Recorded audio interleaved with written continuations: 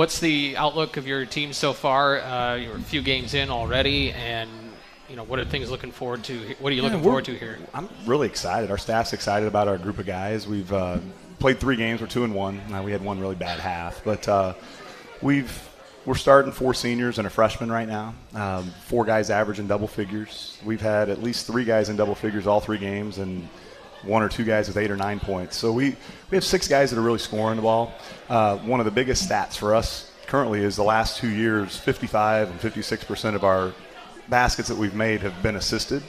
After 3 games, we have 73% of our baskets being assisted right now. And 2 of our players, Akian Gill, Jonte Coleman, are averaging 7 and 4.7 assists. So our guys are really unselfish. They're really working hard.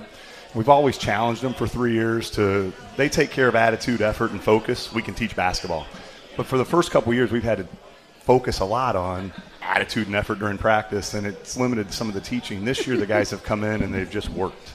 And by working, we're able to teach basketball, and we're hoping to see good results as the season gets going. Got a big weekend this weekend for the Maroons. Go to Normal Community tomorrow night to open Big 12 play, and then go up to Chicago on Saturday and face the defending 3A state champs in Morgan Park at the Chicago League Classic. We're excited. We believe in really loading up our schedule. We'd say any other 3A team in the state, look at our schedule, we'll compare them. We think it's as tough as can be. But Normal Community, Coach Witzig does a great job. He's always prepared, keeps the scores low.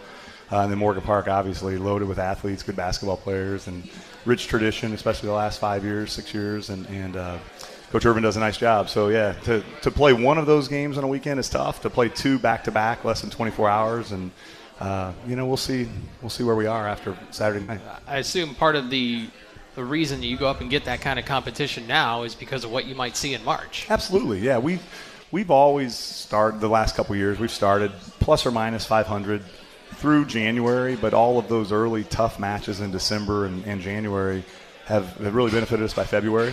We've been able to win the last 2 regionals that we've been in and finish the seasons on 9 and 10 game winning streaks. So we feel that getting beat up a little bit early in the year, we never want to lose, but being challenged is always a good thing, and hope the kids keep their confidence, but just keep working.